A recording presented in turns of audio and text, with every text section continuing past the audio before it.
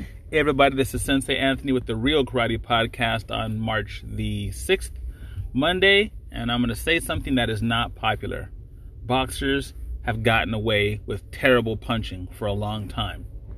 Now, before you get all in your fields and come after me, which I actually kind of don't mind, I'm going to remind you that some of the people that I respect most in the combat arts world are from boxing. Not just Muhammad Ali, like you bandwagon boxing fans out there. I'm talking about Emmanuel Augustus. I'm talking about Marvin Hagler. I'm talking about Ricardo Lopez, El Finito, that most of you don't even know about. I'm talking about Willie Pep, the first two Sugar Rays, Hammer and Hank. So I am a fan of boxing, but this is not about that. Boxers have gotten away with throwing bad punches for a long time. Now, before you come out there and tell me that boxing is the best system for a combination hand punching and how the footwork is amazing and all this kind of stuff, I'll say, yeah, I know that. In the context of waist up, hand striking only, boxing is probably your best option. But I want you to look at some of the best boxing KOs that you've seen. And you can look them up on YouTube under boxing KOs. Watch the part of the hand that some of these KOs were delivered with. It was not the knuckles. It was actually the joints of the fingers. And the only reason that you can get away with that is wraps with tape and padded boxing gloves. If you were to throw a punch like that in a real confrontation, you would break your hand at least once, possibly compound fractures. So when you look at boxing as a sport, absolutely acknowledge that there are a number of fantastic things that boxing can teach you.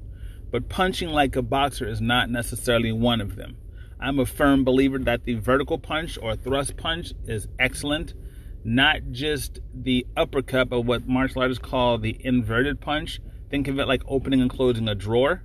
These are often better and safer options than what you see in standard boxing. Not to mention the fact that most boxers in sport are looking for what I call the ego knockout.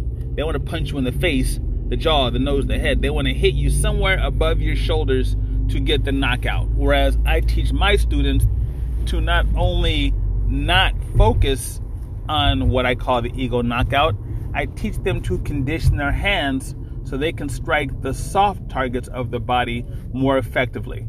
I'm talking about hard weapon like a fist to soft target like the stomach or the rib cage or the kidneys, even the thigh.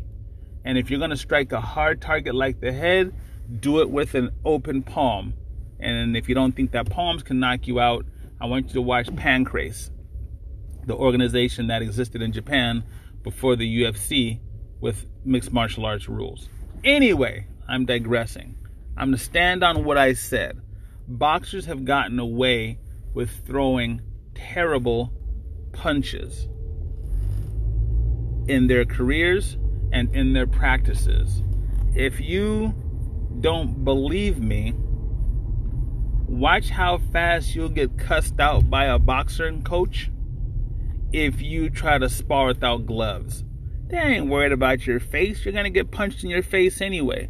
They're not worried about your ribs. You're going to get punched in your ribs anyway.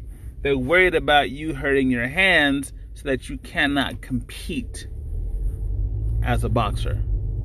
And that's it. I said what I feel what I said, and I'm going to leave it alone at that. Check me out at thomasmartialarts.com. I'm on YouTube, Facebook, Instagram, TikTok, Pinterest, Twitter, all the places where you probably are. And way more important than that, please be kind to yourselves and each other.